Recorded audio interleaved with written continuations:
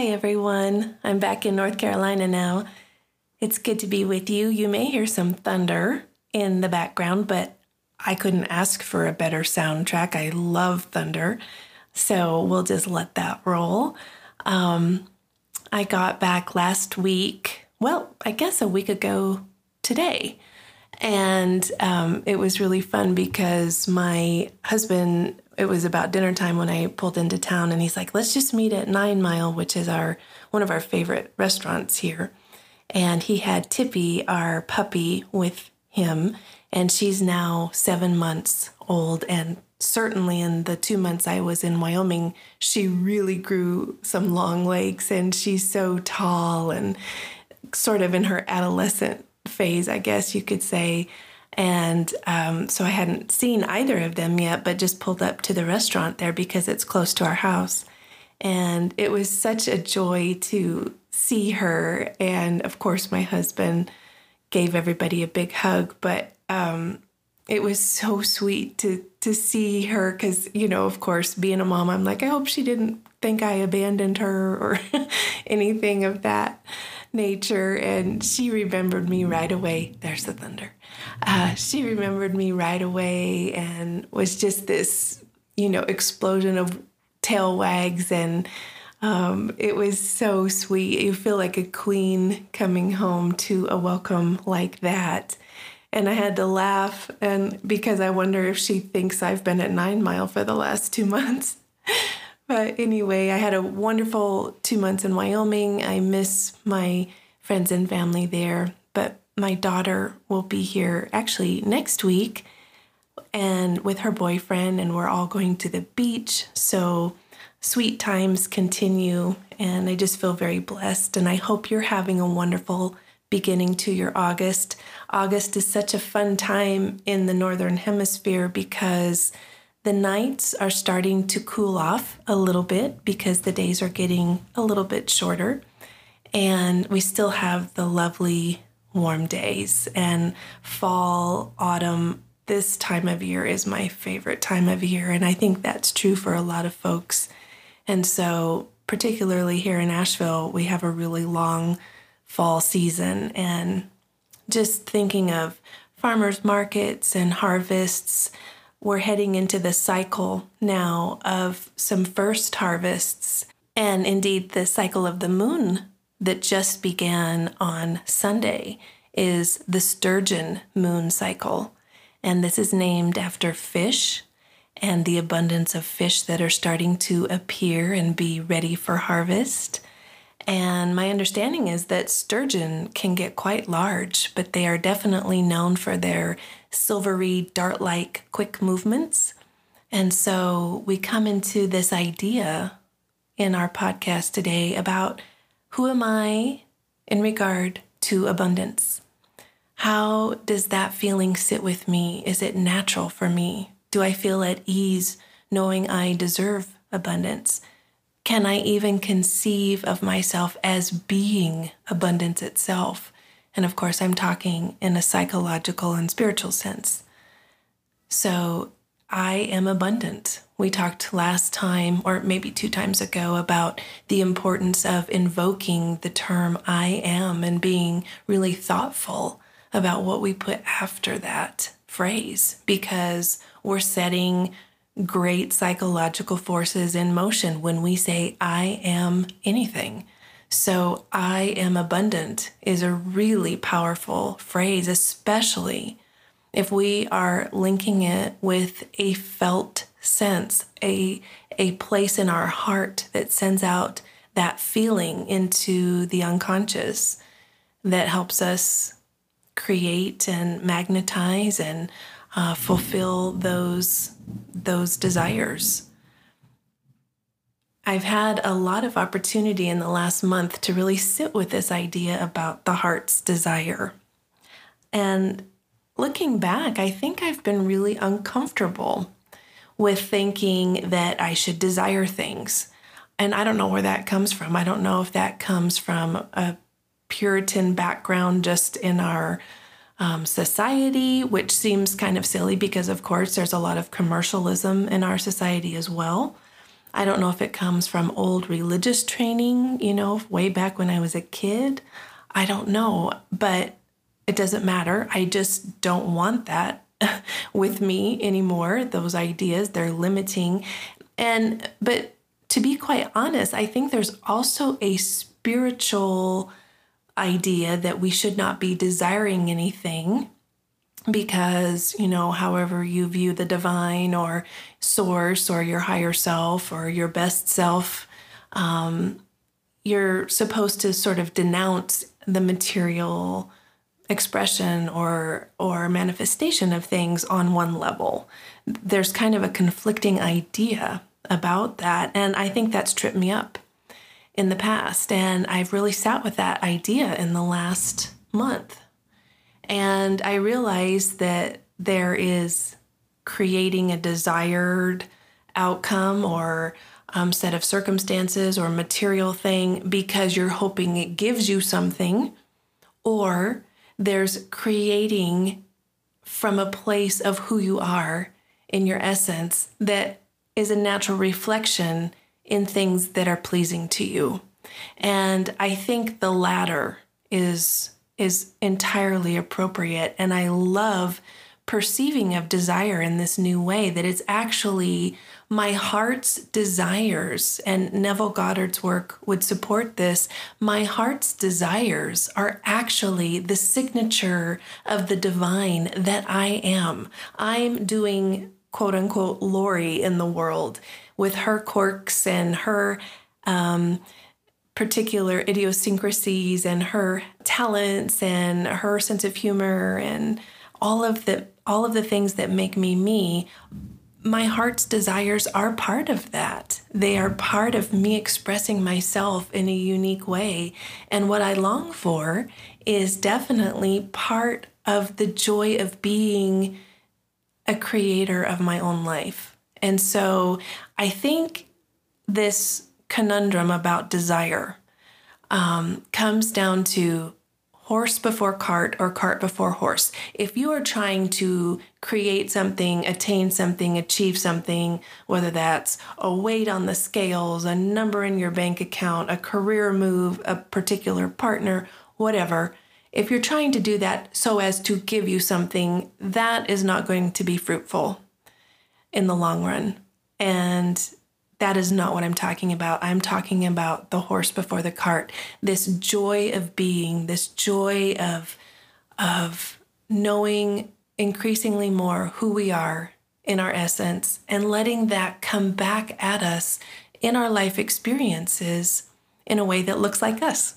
And so that to me is the distinction that I'm coming to understand about how really important my heart's desires are, and to unleash that and to put those into motion, knowing that the thing itself, the material expression of it, is not what brings me joy, but it's actually a reflection of who I am and how I choose to live. And certainly abundance is part of that. So I'd like to share my new moon and waxing moon poems for the Sturgeon moon cycle with you now. And they're hinting a bit at autumn, which is certainly on our horizon. New moon. Did you know that the sky broke into refreshing showers tonight, cooling, cleansing, making things new? Did you know that the people you know best can still surprise you? Did you know that you can still surprise yourself? Did you know that walking under layers of gray sky is calming, allowing the intrepid star to shine all the more brightly? Did you know that breathing the deep breath, slipping beneath the untamed mind, is good, solid work to build a life around? Did you know we are traveling with the Sturgeon moon now? The abundance of fish in their silvery wonder.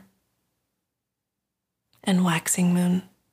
I cherish autumn, and while we are still 1 month away from its official arrival, I revel in the cooler mornings and quieter evenings, in the expansive sky, a steady blue ready to contrast with the approaching orange and yellow hues, in the earthy pungency of produce still warm from the soil. We are tipping toward a sensory feast, and it reminds me how much I have right now. I am awash in blessing and promise. The sturgeon moon, historically marking the abundance of life-sustaining fish, is fine occasion to dwell in the feeling of plenty. As the crickets sing tonight, as the breeze stirs 1,000 leaves overhead, as I rock on my porch and dream, I commune with all that is. So as you move forward in your weeks ahead, just dwell with this idea of abundance and see if it's an easy fit for you. And if it's not, be curious about that. Open your eyes to all of the harvest that is literally coming into view and see if you can make peace with that in some way, in a really cellular, internal place. Because I do believe it is our birthright, everyone's birthright, to have that. And there are so many ways to feel abundant and full, and though we are moving with plenty. So I invite you to have that experience. And today I'm going to continue on in our series where I'm talking about quantum principles, and I'll define that here again in a second because it's a slippery term in and of itself. But we've talked about the idea of revision and the power of invoking the I am statement. Okay, those are past podcasts that if those are new concepts to you, please go check those out. And I'm basing these thoughts and exercises off of the work of Neville Goddard, who is widely available on YouTube, and his books can be easily downloaded for free. And again, he was lecturing in the 40s and 50s about metaphysical concepts. He uses the Bible often, but he uses it as a metaphorical text, a metaphysical text, a text referring to states of consciousness as opposed to historical record. So it's a different view of a spiritual text, but I don't think that has to be problematic for those who are based in the Christian religion, because you can still have your own spiritual orientation as you wish and just be challenged with a new perspective about how to put these ideas into motion while still honoring your own spiritual path. So anyway, when I'm talking about quantum, I know it's such a slippery term, and a lot of times when I'm writing and people are editing my work, they'll say, okay, you've got to nail this down. Tell us what you're meaning here. And there's so many different schools of thought about the quantum universe, and I am no physicist, but when I'm saying that in the context of our visits together, I am talking about the fact that in my spiritual walk, I really see, and I'm coming to a real experiential understanding that what I'm doing in my imagination is affecting change in the external world. And the vehicle through which that is happening, I cannot explain to you. I would call that the quantum universe, but I know it is a participatory universe. And what I mean by that is what we put our attention on expands and comes into view, and then we get an experience of that. And that's why the power of our thoughts is so essential to be really dialed in on what you're saying to yourself in an internal dialogue sense, as well as externally what you're seeking to create in your life. And that the mechanism by which that happens, you can look up a lot of really cool YouTubes about what molecules and particles are doing. The Quantum Revelation by Paul Levy is a great resource because he takes quantum theories by the greats in that field, like Wheeler and Einstein and Bohr and Bohm and takes those ideas and puts them in everyday layman terms, which is really helpful. And he talks about the psychological resonance of the quantum theories. And so again, I'm not any kind of expert on the mechanics of it, but I do know, and I have been experiencing in my own life, that when I have spent years going externally trying to create something, and in the beginning, I had great luck with that. I think I was learning how to do that. I was learning how to set boundaries. I was learning how to go out into the external world and create and affect change. And in my experience, there is a time where that ceases to be as effective as it used to be. And it's not because I forgot everything, or it's not because people aren't paying attention to me. In fact, you would think I would be more skillful at age 50 than I was at age 20 or 30. But it is my understanding that as we become more skillful psychologically and more mature emotionally, we are meant to create from the interior realm more and more often, from the power of the imagination. And the imagination, in my view, and in the view of those who I've just mentioned, Paul Levy's work, for example, is really thought of as the receiver for how, like the radio signal for how this quantum participatory universe is working.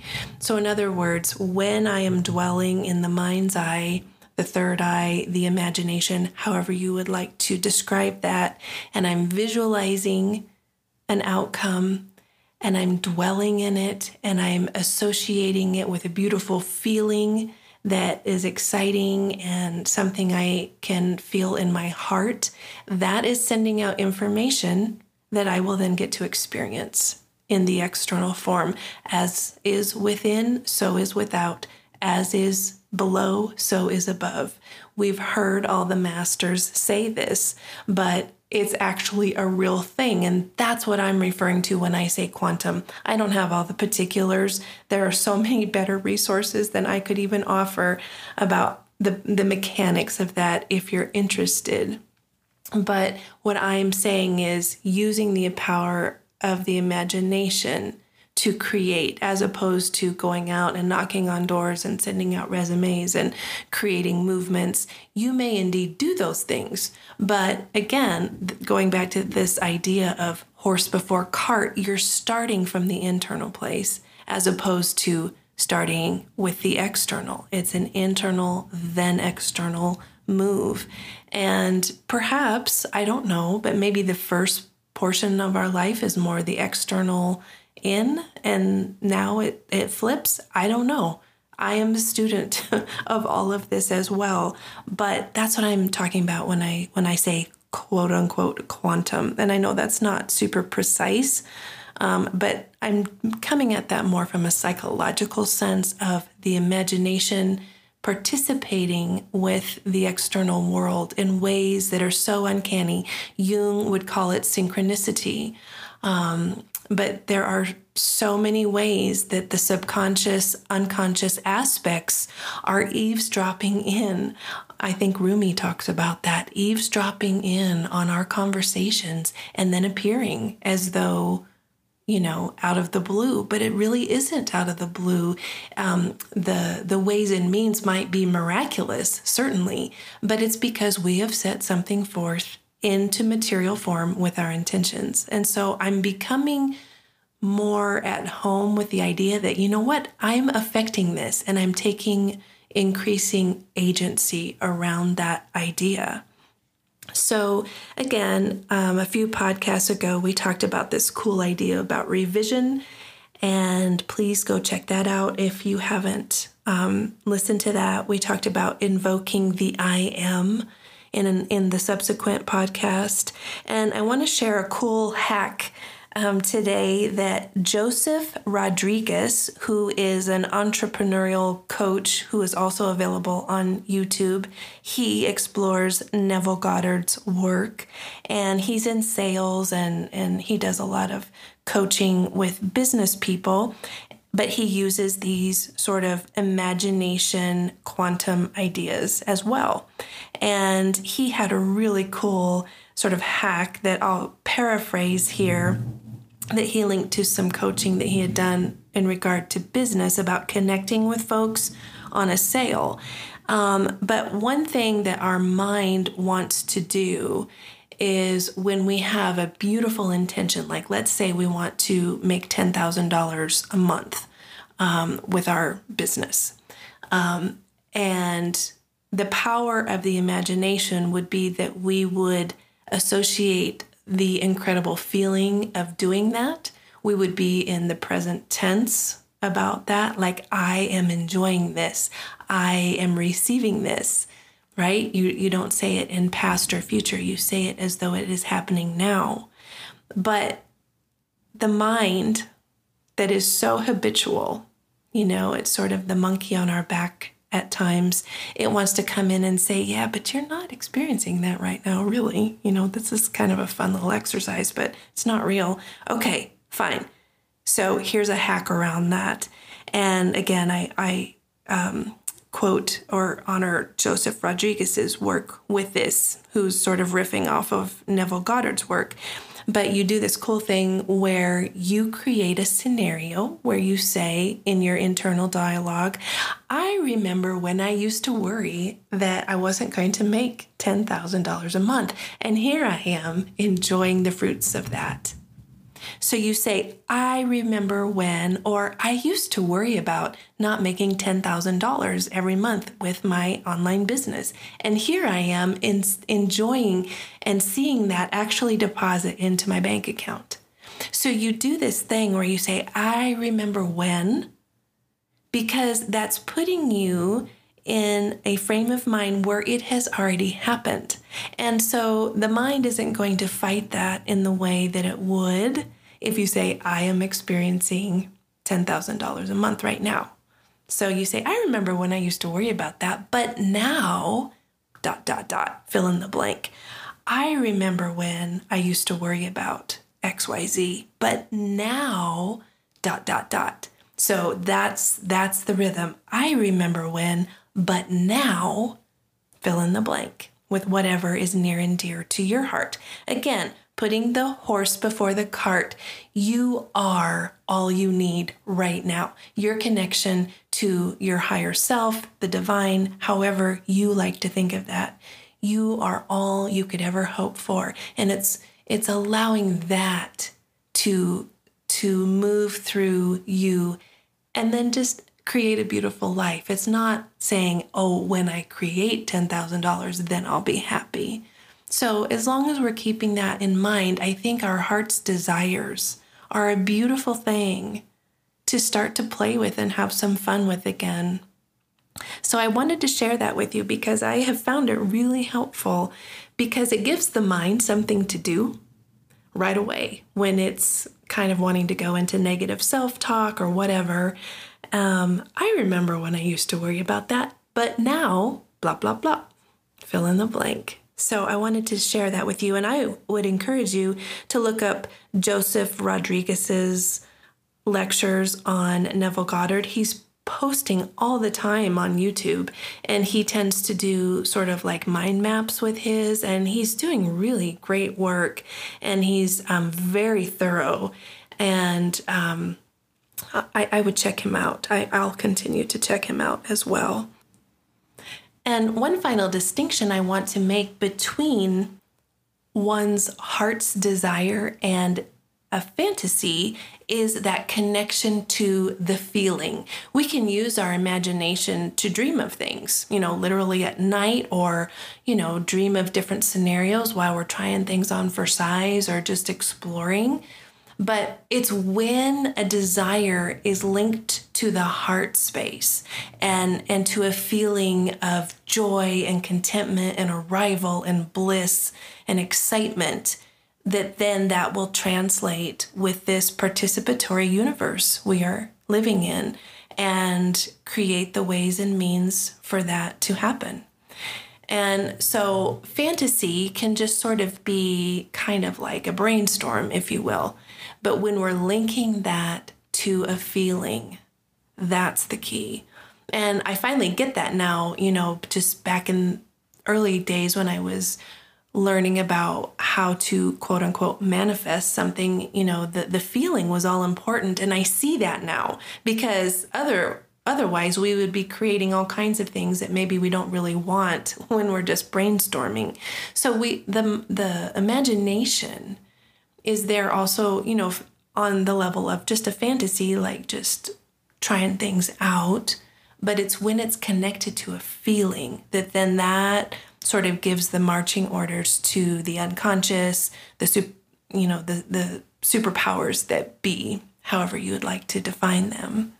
So I wanted to make that distinction. Neville Goddard really talks about the fact that as we are made in the image of the ultimate creator, however you define that love and imagination are what it all boils down to. We have the ability to love, and that is a beautiful thing. Those are the highest forms of experience on earth that we experience, is when we are in loving relationship, not an egoic loving relationship, but truly a selfless loving relationship with anything and with anyone.